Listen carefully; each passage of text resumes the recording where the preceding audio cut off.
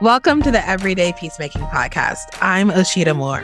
And I'm Jer Swigart. Join us as we grow our imaginations for joining God and others in mending divides. Fear runs deep, spreading like a virus. Hate is cheap. From afar it costs you nothing. Sister, take my hand.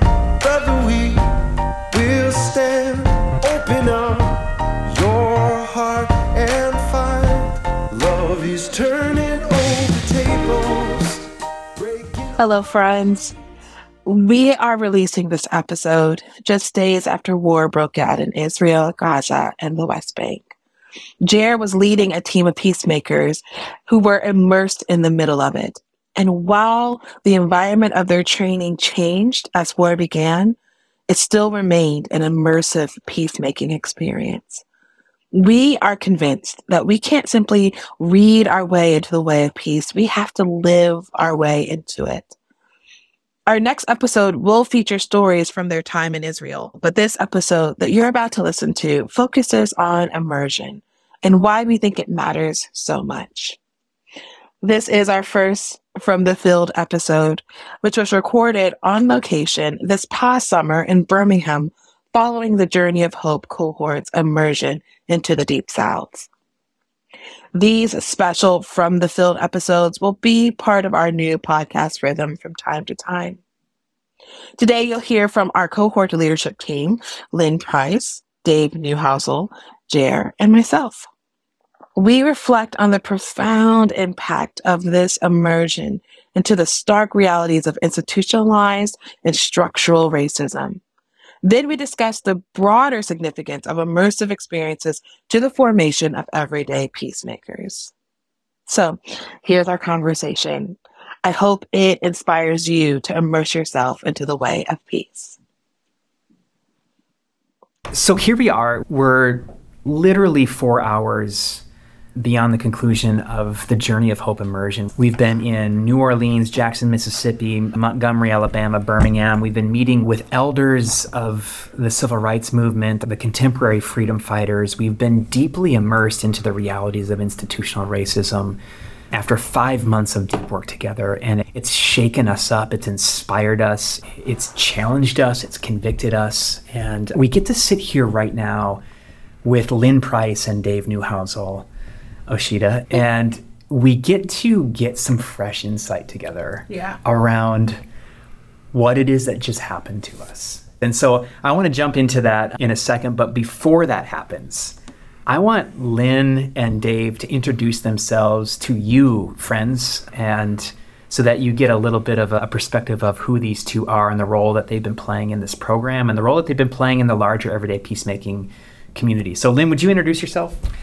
I am Lynn Price. I have been living in Spokane, Washington for the past 9 years. I was part of Journey of Hope last year, and this year got the invitation that I seized to be a pilgrim guide for this year's journey, just being a peer leader, a facilitator, to get to hold space as we go through this journey again. When I'm not doing Journey of Hope, I work as a hospital chaplain part-time. That's my training and my passion.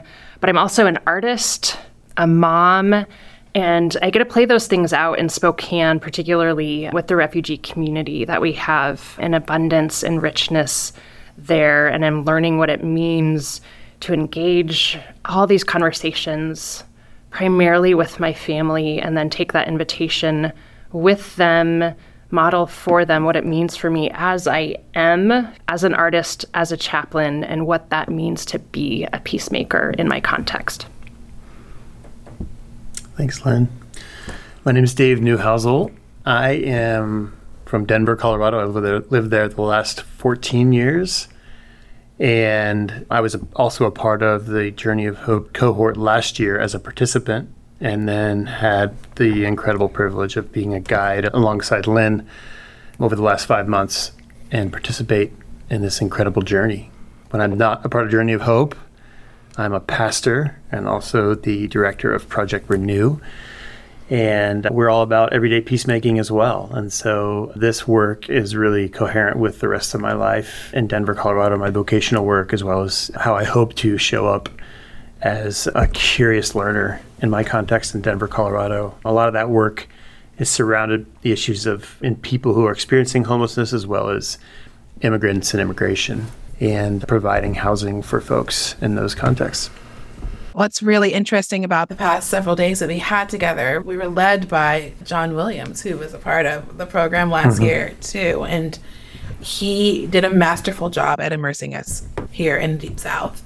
And he had this phrase that I have been really just pondering, that we got to spend time with the living monuments, storytellers about the movement and about the struggle, and storytellers who invited us into finding our own place of immersion for this work. So I am so curious to hear what was the most moving moment in these past several days on this Deep South immersion for either one of you. And Jared too. We'll get to Jared, but we'll start with you. Lynn? Oh man, so yeah, we got to be in New Orleans and Jackson, and we were in Montgomery. And so for me, just getting to experience and learn from these living monuments who embodied not only what history was, what they experienced, what I understand as history, but for them was current events. They didn't know that they were living into history that we would come back decades later to hear about, but just seeing the parallels of then and now, and how the temperature of now and our current days. So John Williams, the great and good John Williams, described just this over and over again, that the people we were hearing from and the stories we were learning were ordinary, outraged, and organized. Yeah. And I can identify with, I feel ordinary. And I am learning what to do with my outrage and how to lean into it and listen to the voices that are outraged. I feel very disorganized. And so as I'm holding that and thinking and praying through, we ended up at Dexter Ave Baptist, where Dr. Martin Luther King was pastor. And, he, especially in my social location as, an educated white person, he is the epitome of what it looks like to be a civil rights leader. He is hero and untouchable. He's huge. And so what happened to me is I'm there in the church. I am full to the brim from all these stories, and then got to think about Dr. King as a 26-year-old pastor, just being faithful to the call of his job. And so I sat in the pews where he spoke and was thinking about, he didn't know the master plan of his life as I know the broad strokes. And that life was made up of one day at a time. And so I found myself walking from Dexter Ave Baptist to the parsonage where he lived and where he certainly experienced the consequences of his peacemaking. And as I walked there one step at a time, it felt like the invitation to me was, I don't need to see the master plan. I'm not equipped for the master plan of where my life is going. And he maybe even would have said the same for his master plan. But that's what transformation is. It's being faithful to today. It's being faithful to that walk from the church to the parsonage and back. But on that walk, I passed the Department of Corrections, the school board, the Capitol, the real estate companies, the banks, the medical board. It was like every institution that has been systemized for white supremacy, for these histories to be repeated. We're on that journey. But the invitation isn't having to master and walk into every one of those buildings. It's just to be aware of them and then keep going day in and day out between that call of home and call of vocation and paying attention to what lies in between. So for me, it took the huge figure of Dr. King and made me even realize that he began ordinary and then became outraged and then got organized. So that was my big thing. It's one day at a time. Being faithful to what's mine. Yeah. That's so good, Lynn. As a pastor, when I was a young pastor, I remember immersing myself in the story of the civil rights movement and Dr. King. I joined countless millions, maybe perhaps billions, and seeing Dr. King as a hero and a bit of studying this movement, but to do so in my head. And I think this learning experience just catapulted me right into the Deep South, the thick, humid, balmy air, the greasy food, Soul food, man. Yeah, that's right. I mean, just everything about this is an embodied experience, and I've, for the last decade and a half of my life, I've committed myself to learning in context and learning through immersive experiences because I found that there's just nothing like it, right? There's nothing like learning in a context and exercising our curiosity in a place in our bodies, not just in our heads and our reasoning minds. Yeah. And so there's so many moments, but as we made our way to Jackson, Mississippi, that's a place that I've always wanted to go because there's so many stories that have come out of that small, nondescript, nowhere town. And we found ourselves in an elk lodge that had been the context for meetings for nonviolence resistance beginning in the late 50s. And since that time, from Medgar Evers in his early work before his assassination and so many other people since then, just like this legacy building. But it's like this nondescript, almost like basement cafeteria like experience. And so as we went in there, I wasn't really prepared for what I would experience when we were able to sit down with freedom riders, like real life people in their 80s, into their 90s who have been carrying the stories of that movement that I've only read about in books and seen in documentaries. And so right now we're sitting at a round table, and there was a round table like this that we sat down at, and I was assigned to sit there and met a man named Mac. Mac grew up in this county from the day he was born, but the first thing he said when he opened his mouth was, "Hi, my name's Mac. My grandmother and grandfather were enslaved peoples." And my chin could have hit the table, because to hear someone, a human, say, like, my grandmother and grandfather were enslaved peoples, like, all of a sudden the proximity of that, just, I was catapulted into that moment, and the profound reality that for many of us today don't live in the South. We read about this legacy, but until you're here and until you can hear it from someone and it comes out of the words of a Black body, and they say, this is my legacy, this is my family legacy. And to hear the stories that came out of his family, I'm still processing it. But I think to me that was a poignant experience of just how profound this is. And I started our journey by confessing that as much as I've read about enslavement, as much as I've read about the racialized world that we live in and have thought about that, I'd say more than the average white person. I've wanted to believe that perhaps how we got here was far more a condition of our minds and our sort of tribal minds and our minds that want certainty, that want sameness, and that the othering we've done is sort of natural to who we are. I didn't want to believe that this was truly born out of greed and selfish gain that would actually treat and dehumanize people the way we actually have. And I knew from day one that I was probably going to get some bad news about my hopes for that. And the reality is that, my worst fears were proved true. I didn't want to believe we could be this bad, but I just have to say that, I've been really humbled by this experience to really have to sit with the tension, the reality of, yes, this insidious reality that we find ourselves in of a racialized society and the continued oppression of Black people is born out of greed and born out of a desire for selfish gain. And the stories we've had to tell ourselves and about Black people in order to maintain that system is real. Yeah. It's real. Yeah. And it's living and breathing. And as much as we think that's a thing of the past, the truth is that legacy is insidious, and it's still deeply knit in the fabric of our country and our economy and our culture and our neighborhoods and our schools and our banks. And it's, as much as I've known that to be true or suspected that to be true, it's really taken this experience for me to actually feel with this level of authority through an embodied experience how real that is. That is, thanks for that, Dave.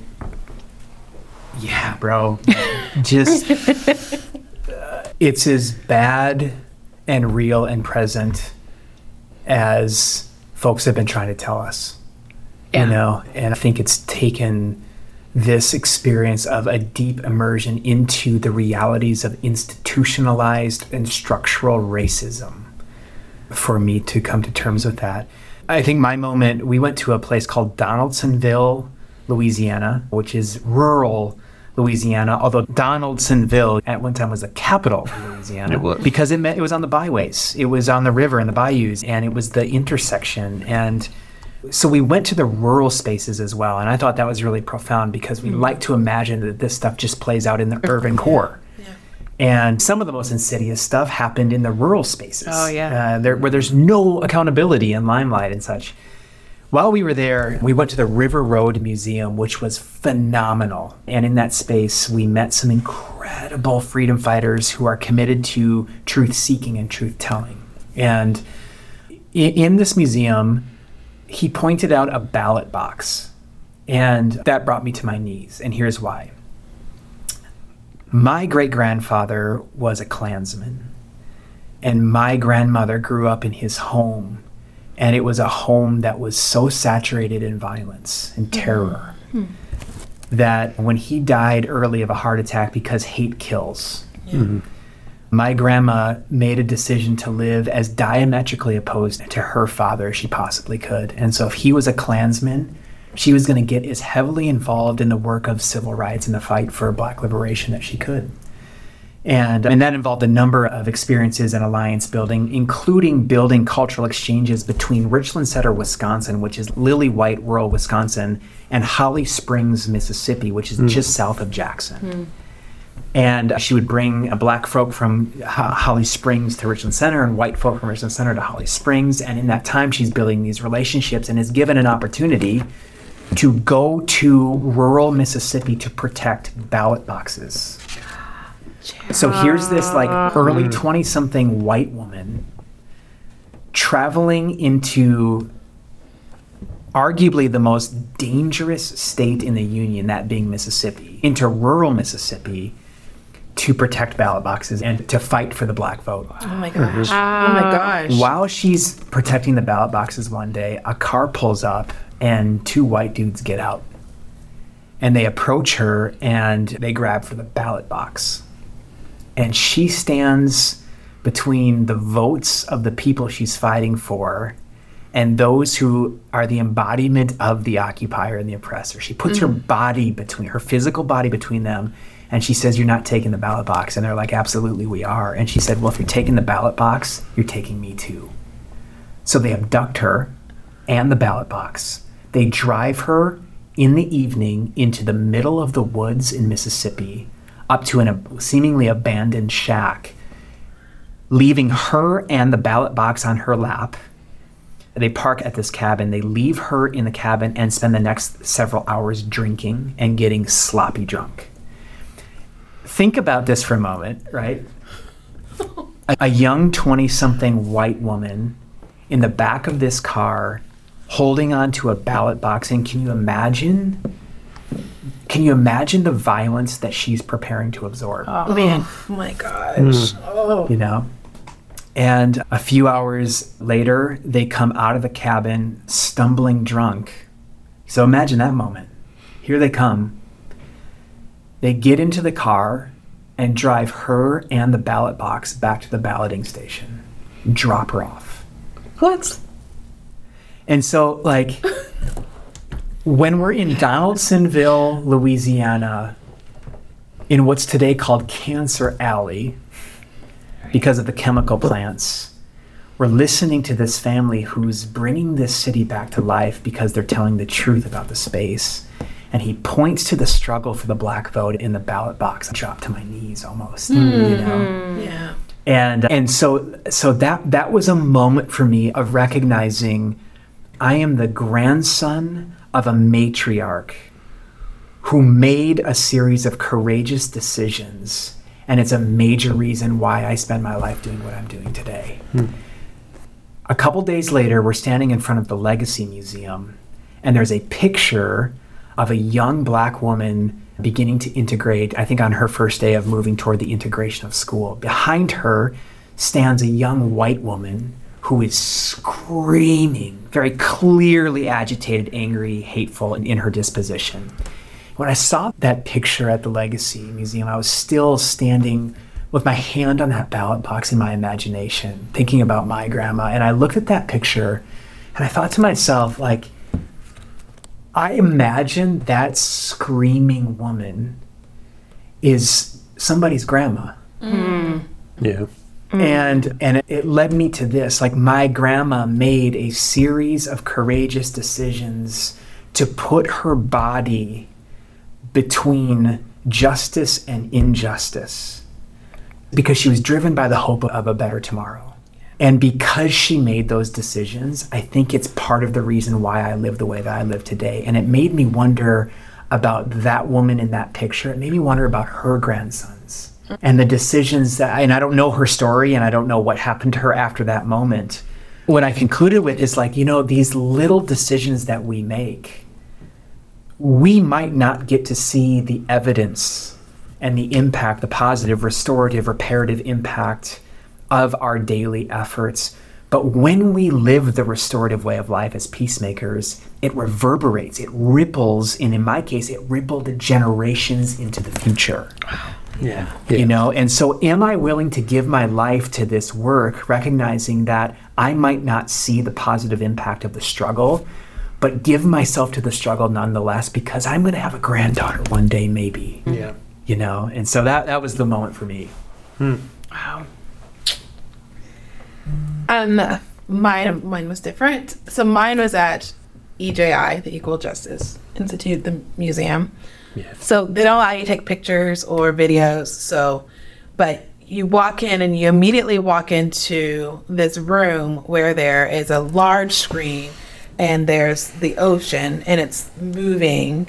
And then there's this really haunting music playing. And then that's the story about the transatlantic slave trade. And I walked in and I've seen The New Little Mermaid 3 times this month since it came out. I love it. And it opens up very similarly, just with this like ocean immersion. And it's like you just get wrapped up into the ocean. And I had a very like excited, hopeful posture every time I saw The Little Mermaid. But that ocean scene, there's beauty there, and I get to see a mermaid, like the mermaid that I watched as a little girl, like who looks like me. Like I get to see that, and the ocean felt very exciting and welcoming. And then standing there, the ocean evoked a completely different feeling for me of such trauma and violence and despair and dehumanization. And I just stood there almost like a Lectio Divina, because they play the same sort of opening paragraph. I just stood there and just read it 5 different times, just checking in with myself and asking the Spirit what that was for me. That felt deeply immersive. But I saw a through line between the dehumanization and the stripping away of the Imago Dei of brown people and the lack of respect for the ingenuity and beauty and intellect and creativity and the resourcefulness that we were and are in Africa, stripping that away, and the outcry that happened the moment they revealed a Black Ariel, and how that still is a conversation that comes up of people just like, why do they need to have a new one? And that white supremacy, that line of just like, is still there. And so it was just so interesting for me. And I just really sat with that and asked myself, what are the through lines? What are the lies? And what are the things that fueled that from the beginning are cropping up now in a variety of different ways? Yeah. Brilliant. One of the things I'm hearing, even in our stories, is that there's a different thing that's happening in all of us because of the immersion than what happens to us when we read a book or an article or listen to a podcast or watch a movie. Those are all moving experiences. But I'm hearing us say there's a thing not only that we experienced, but it's doing something to us, which leads me to believe that immersion does something to us, making it critical, essential. As a matter of fact, in our book, Mending the Divides, this is the second of 4 practices of everyday peacemaking. Immersion, the way that we define that, is stepping off the road of comfort and into reality. And so let's talk a little bit about immersion. And I'm curious, from y'all's perspective, why do you think immersion is so powerful? I can say that because it changed my life. As a pastor in training, I was in seminary, and as a part of my experience before I went to seminary in college, I went to the majority world. You talk about leaving the road of comfort. A lot of us, I think, that have become peacemakers have some early disorienting experience, in which case we cross a boundary of comfort, a boundary of culture, economic boundary, right, in which we're faced with that which is the majority world. And that can happen here in the U.S. in just a different neighborhood. It can happen, in my case, in the Dominican Republic by just showing up in a place and leaving the illusion of that which I think is normal, right? Which is, as a young white middle-class male, like in my experience in college, suddenly I'm in the top 0.05% of the world as far as opportunity. But to leave that experience and go into a majority world experience where we were dealing with the issues of food security in a rural Dominican Republic, suddenly your eyes are open to that which is real. You get to get a picture of that. And so as I decided to go back and eventually was coaching the college level and taking students there, I was also conversely in seminary. So I'm in seminary in a lecture style experience, right? Studying, taking tests, quizzes, reading tons, exercising my cognitive mind, but nothing transformed me or changed me or lit me up as much as going and immersing myself in an experience in a different place and waking up to the reality of what is real, what's real about the world, what's real about people, what's real about, and in my case, as a person who wanted to study the Bible, who Jesus was, like who Jesus was in North Shore, Chicago, in a very sort of insulated environment versus like in the mountains of the Dominican Republic in a rural area. There were two different Jesuses that were emerging. There were two different pictures of faith and what it means to be someone who practices the way of Jesus. And that was so disturbing. And I had to mind the gap between those two things. And it's that disorientation and turning my attention to that gap that actually lit me up. I began to orient my life and my work around immersive experiences.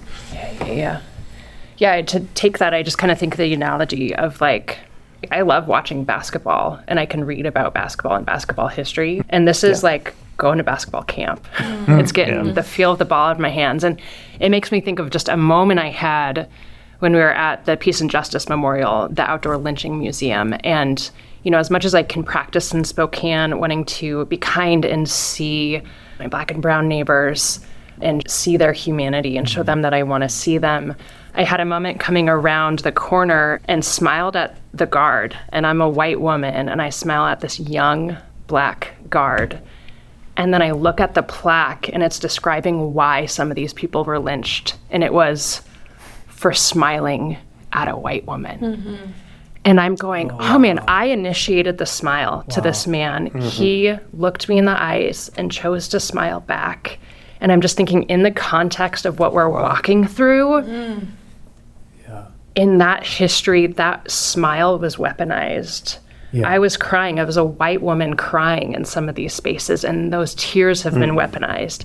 And so taking some of those like embodied encounters in that context and then having to process that and having to talk about that, that's staying in the camp, that's practicing these things with people who are on this journey with me, having these conversations with me.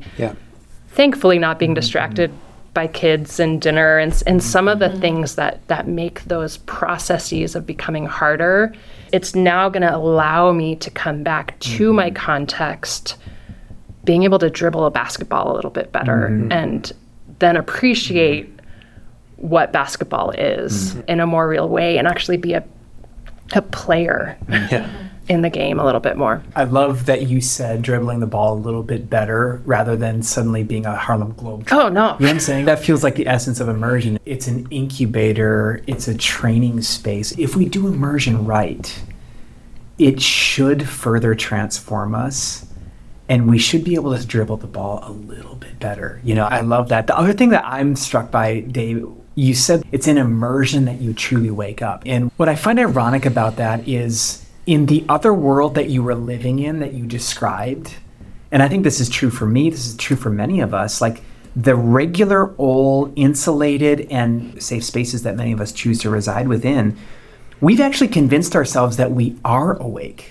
in those spaces. You know, and so what I'm struck by here is the great surprise is that when I intentionally displace myself, not with a hero mentality, but in the posture of a learner, I realize that I actually probably am not awake in the context of my advantage and privilege and safety, I've actually been lulled to sleep. That's right. Yeah. And it takes intentional displacement, stepping off the road of comfort and into reality, that wakes me up. And I'll pull from something that John Williams referred to. John is the director of the Center of Reconciliation down in the Pasadena area, and just a prolific, thoughtful guide for our immersive experience. He kept bringing up Minister Louis Farrakhan's statement that an organized lie is more powerful than a disorganized truth.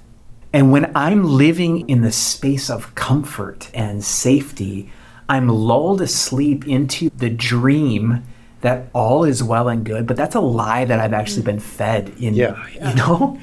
And it's immersion that I actually wake up, but I wake up to the lies of that. And I wake up to the truths and the realities that especially our non-dominant culture sisters and brothers have been speaking to us for hundreds of years. That's right. But until I'm close enough to them and actually moving to a relationship with them, I've got no reason to believe that their narrative is true. So immersion confronts me with how lies have lulled me to sleep, and there is a truth that has cost many lives and probably demands mine. Yeah.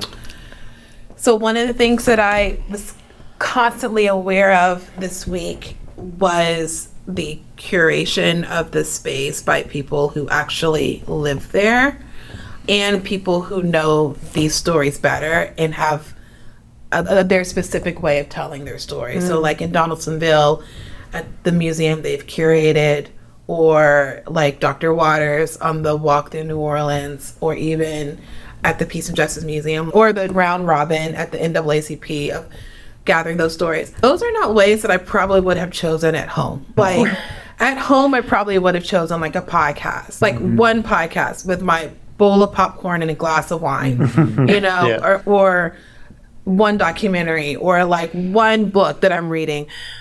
When I am learning about this stuff in my own space, I can control the medium in a way that makes sense for me. And this whole week, there were so many different ways that the story was told to me in ways that I would not have chosen, nor could I have replicated. But they showed me a different angle and a different aspect of the story.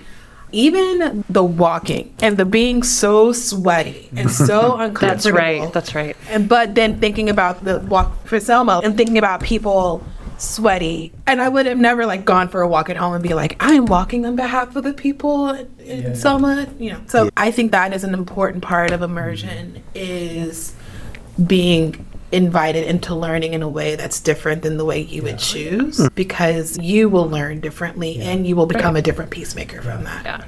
Can I just ask as well, guys, when you say that, what comes to mind for me is that immersion also pulls us out of isolation. Yes. And into community, into relationship. Yeah. What was your experience of that? Because I think we live in an era of social media. That's where we're going to get our input. Podcasts are where we're going to get our input. I'm going to read a book, maybe be in a virtual book study, but like immersion means that I'm bumping up next to it. I'm sweating next to you. So and you know, there was a piece of my mind, not just because we were leaders on this trip, but there's a piece of my mind of like, oh, how am I going to share this when we come back to debrief?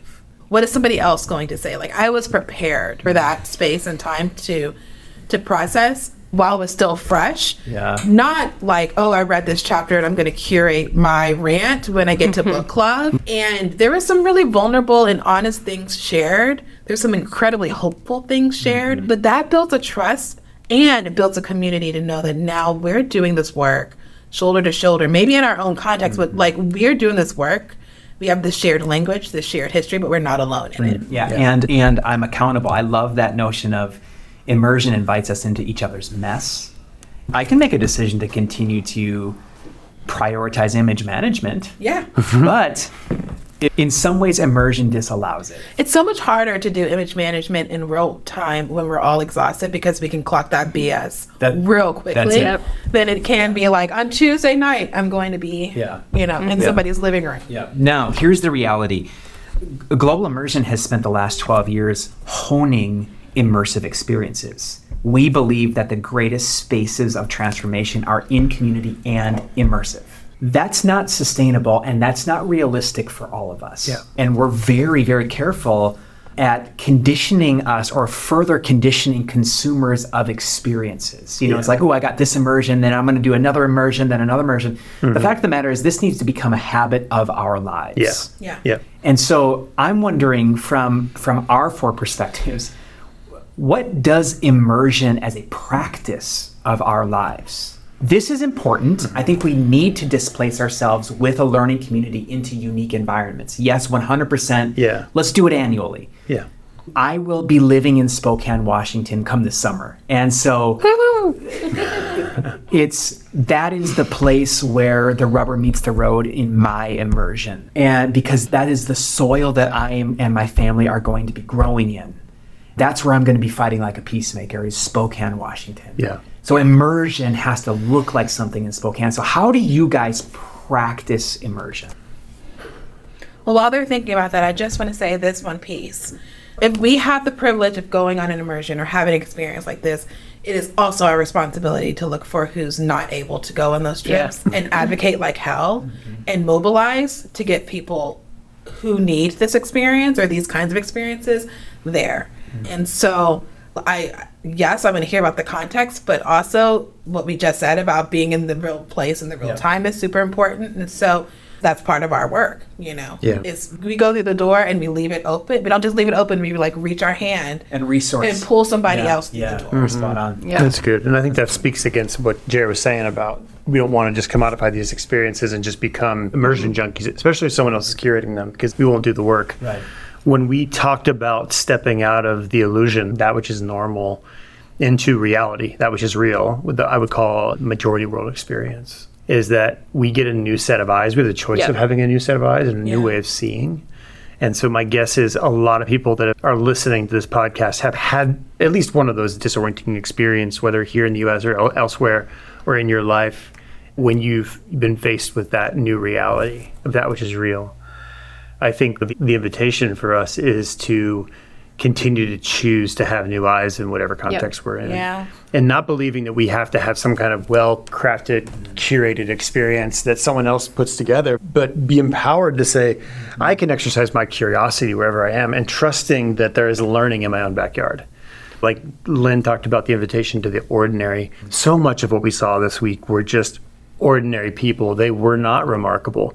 Of course, people like Dr. King and Medgar Evers, and we can just come up with these heroes, but their stories are incredibly normal in the way that they start. And I think going through these towns, to be in Montgomery, Alabama, I would have thought I was going to this Mecca experience. And the reality is it's kind of like a dingy middle-class town. There's a lot of reasons it is that way, but Dexter Avenue Baptist Church is a pretty normal looking little church. I was just in the basement of it yesterday, and it's kind of drab. Yeah. It's kind of boring.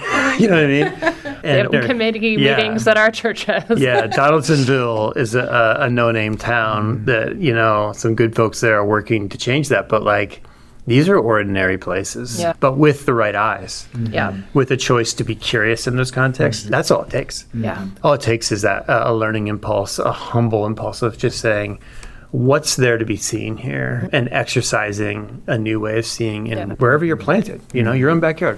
Yeah, I'd say for me on that, it's the coming or returning home, which I'll do tomorrow. Yeah. More awake. And how will I see my context with those new eyes more awake?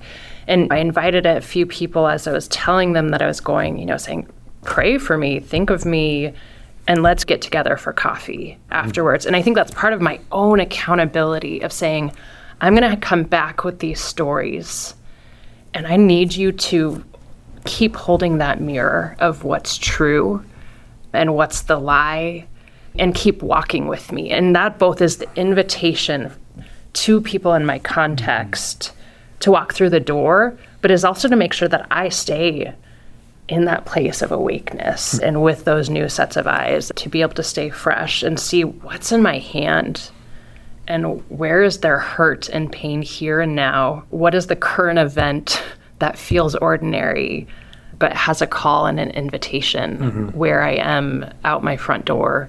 Yeah, I got thinking about a friend of mine named Nate who moved into downtown Oakland, and was doing some work around mentorship of young Black men in that space. And he tells the story that immersion for him looked like showing up in the backs of rooms when public events were happening, whether they were city council conversations, neighborhood council conversations, wherever culture was being created, reflected on, or defended, especially by non-dominant culture folk. His practice was to enter into those spaces because they're public invitations. And he said he would sit in the back of the room and he would listen. And in his case, oftentimes he was one of few white men in the room. Yeah. And the way that he tells the story is after about 7 years of doing that, one of the elders in the front of the room at one point looked back and said, "Nate, you've been sitting in the back of the room giving ear for 7 years. It's time that we hear your voice." And when I asked him about that, I'm like, "Whoa, bro, 7 years." And he goes, "Yeah, that in retrospect, that sounds about right." That's a time interval, a natural time interval of immersion that grows the currency of trust. Yep. To begin to actually contribute my voice to the work. And I think that looks different in all different places. I'm not saying that's a universal truth. It's instructive to me as I'm thinking about entering into a new space. It's paying attention, and this has been my practice, whatever soil I've lived on, paying attention to where culture is being created, commentating on, or defended. And when there's opportunity to enter into the room with ears to hear and eyes to see, heart to understand. Yeah. Immersion for me requires that I have to break agreement with the way that I've been socialized to enter rooms, which is I show up with a lot of energy, I take up a lot of oxygen, I've got a lot of great ideas, and you would benefit by listening to me. Yeah. Yeah. I have to break agreement with that in order for me to immerse effectively and listen long enough that I begin to actually gain an understanding, but more than understanding, build the currency of trust. Yeah, that's right. So that happens in terms of moving into spaces of injustice in our cities, but I also, for me, immersion looks like the human interpersonal encounter as well. And so some of us were in an Uber today, and I struck up a conversation with an Uber driver, and he led with some really controversial stuff right out the bat. And I could have shut down the conversation or ended it or just been quiet or looked at my phone, or I could immerse into this person's life. And so I think this happens in our own context at a systemic kind of citywide injustice level, but the practice of immersion also has to look like deep curiosity and seeking to understand the person that I happen to be sitting next to right now. That's how pervasive I want this habit to be in my life. Yeah. I'm most struck by the interplay of immersion and fasting, or what are we willing to give up? All of us had to give up something to be here. Like I literally, because I have ADHD, I'm like, my ADHD tax was real high this week because I lost a lot of things. I had to buy a lot of things just to be here. And I'm asking myself, what am I willing to give up when I get home to make room? Yeah. Because I think for me, the impulse is that I have to have a fully formed plan of my contextual immersion when I get off my plane. But I'm not the Holy Spirit. The Holy Spirit has gone before me. The Holy Spirit is with me. And the Holy Spirit wants to show me the immersive spaces and opportunities, but I have to be willing to make room. And so I'm asking myself, what does fasting, like what is silence? What is like the practice of silence, of giving up, taking in information so that I can hear the Spirit? What does that look like so that I can ask the Spirit, what is my immersion in this moment?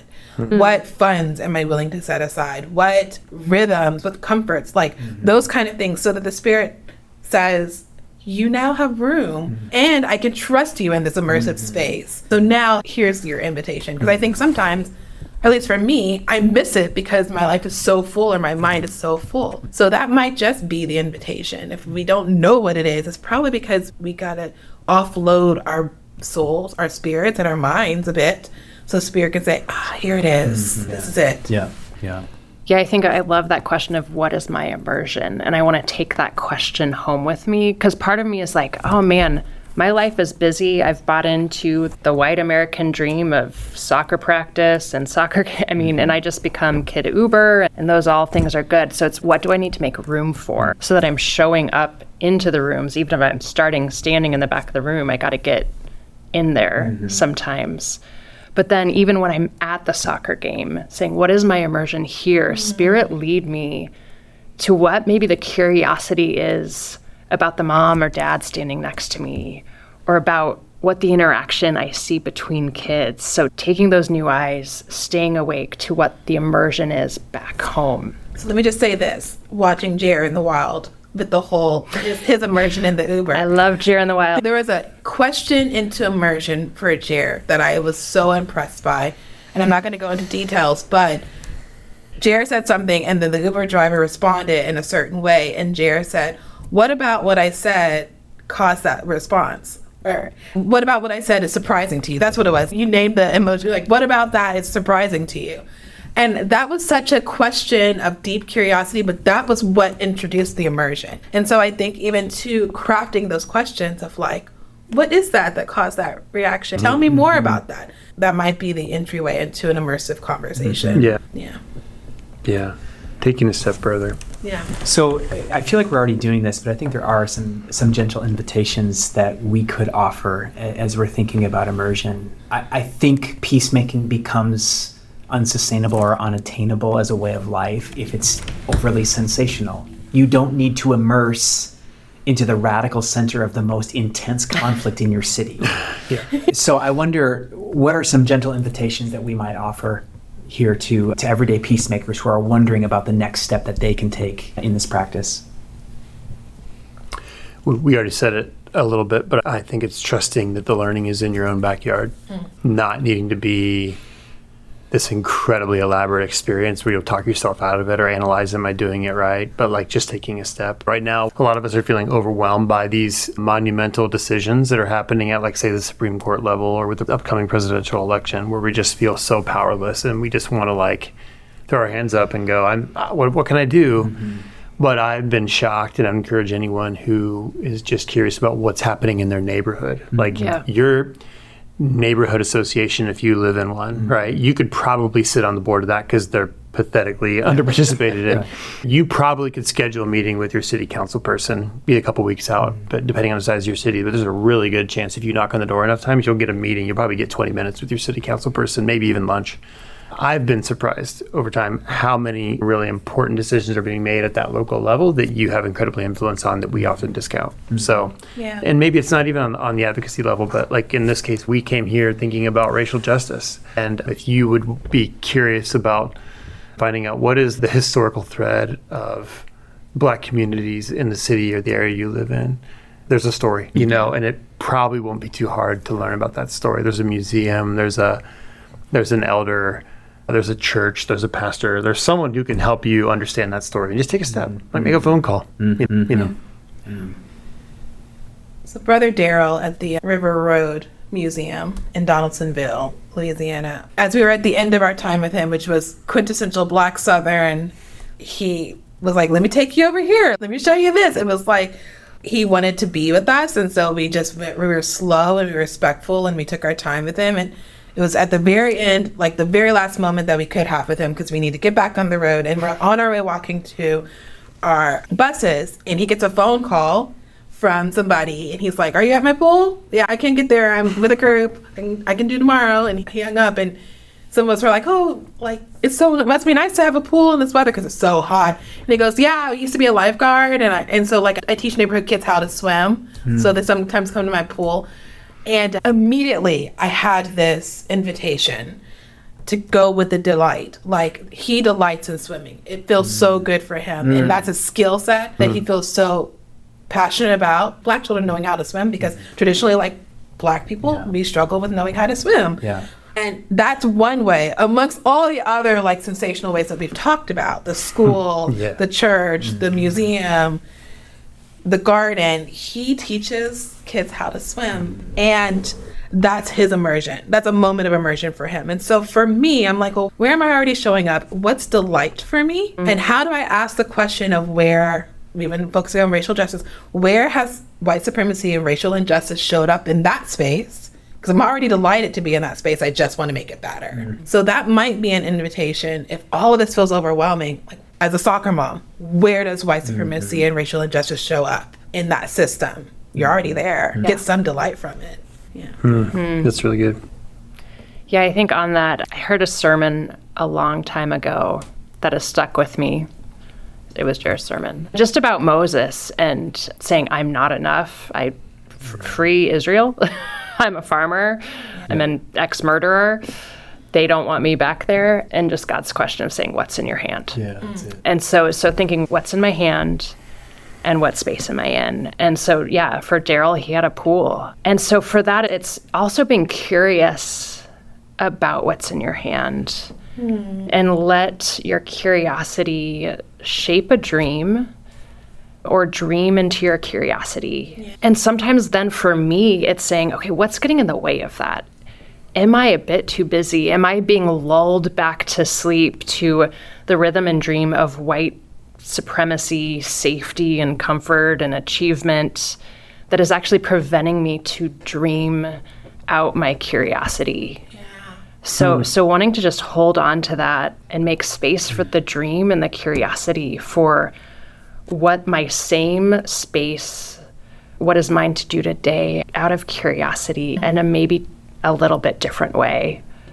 I remember walking the hills of Northern Ireland with you last year as a part of Journey of Hope, Lynn, and you were talking about how you had been invited to begin using what's in your hand, specifically instruments of art, among newly arriving refugee families in Spokane. What you just said is not good theory. It's what you've actually done, and now you find yourself deeply immersed in the refugee community, specifically at this time, the Ukrainian refugee community in Spokane. The reason I bring that up is because now with the Swigart family joining you in Spokane, there are two practices of immersion that I want to offer. One is there are opportunities of volunteerism in our cities that automatically create the infrastructure for immersion. And again, it's how we choose to enter into that space. Am I coming as a hero or am I coming as a sojourner? A human being who's on the way as well, and I'm here to offer companionship and build friendship. I love that now we get to join your family in a regular practice of immersion where we simply get to offer ourselves and we get to utilize the infrastructure of volunteerism to build relationships with people who have been traumatized by pain and a really hard journey to get to our hometown. The second invitation practice that I want to invite us to consider is the power of patronizing migrant entrepreneurism. And so in the city of Bend, where my family has lived for the past 8 years, that's a practice of immersion that we've engaged in to simply not only patronize and get economic support behind, but it's amazing the power of patronage. Yeah. You know, you keep coming back to that food truck, and any chance you get to bring other people with you and introduce them to the owner of that food truck who is finding a way to build a life for himself or herself and their family, right? Over time, when you patronize with relational intent, it's amazing the invitations that begin to occur. Opportunities that you have to invite that person into the life flow that's going on in your world, and then eventually, potentially, the invitations that they'll reciprocate to you into their world. Yeah. And so those are two just very simple, utilize volunteerism and the infrastructure of volunteerism as the opportunity to build relationship and deepen your understanding, and use patronage, spend your dollars. Yeah. And do it with relational intent and see the invitations that will emerge. Well, these are 4 really beautiful invitations, and I'm just so honored to sit at this table with the 3 of y'all and to hear the invitations you're stepping into and to be challenged by them and shape my own gentle invitations. we have the rest of our cohort that have gotten on planes, that are on their way home. They have gentle invitations, and we're going to get back together with them in a couple of weeks and hear what those are. And that gets me so excited. It makes me really happy because the thing about an invitation is that it's contextual, you know? And we have ours, they have theirs, and our listeners have theirs. And that is how the work of peacemaking happens. We respond to the invitation that's offered to us in our space. So this was a gift to have this conversation, and I just love y'all. Immersion makes family. Same. So good to be with you all. Love you all. Tearing down walls, building up the bridges between us. An immersion into the Deep South, like you just heard us talk about, will also be the culmination of the 2024 Journey of Hope cohort experience. We're accepting applications right now for the 2024 cohort through October 31st. If today's episode inspired you and had you desiring for your own similar immersion experience, one that you can take alongside Jer and myself, well, go learn more about Journey of Hope at globalimmerse.org/JOH. The Everyday Peacemaking Podcast is a production of Global Immersion and is made possible by our Embers community of monthly donors. Sincere thanks to the Brilliance for use of their song Turning Over Tables. Learn more about the work of Global Immersion, forming everyday peacemakers and reconciling leaders to mend divides at globalimmerse.org.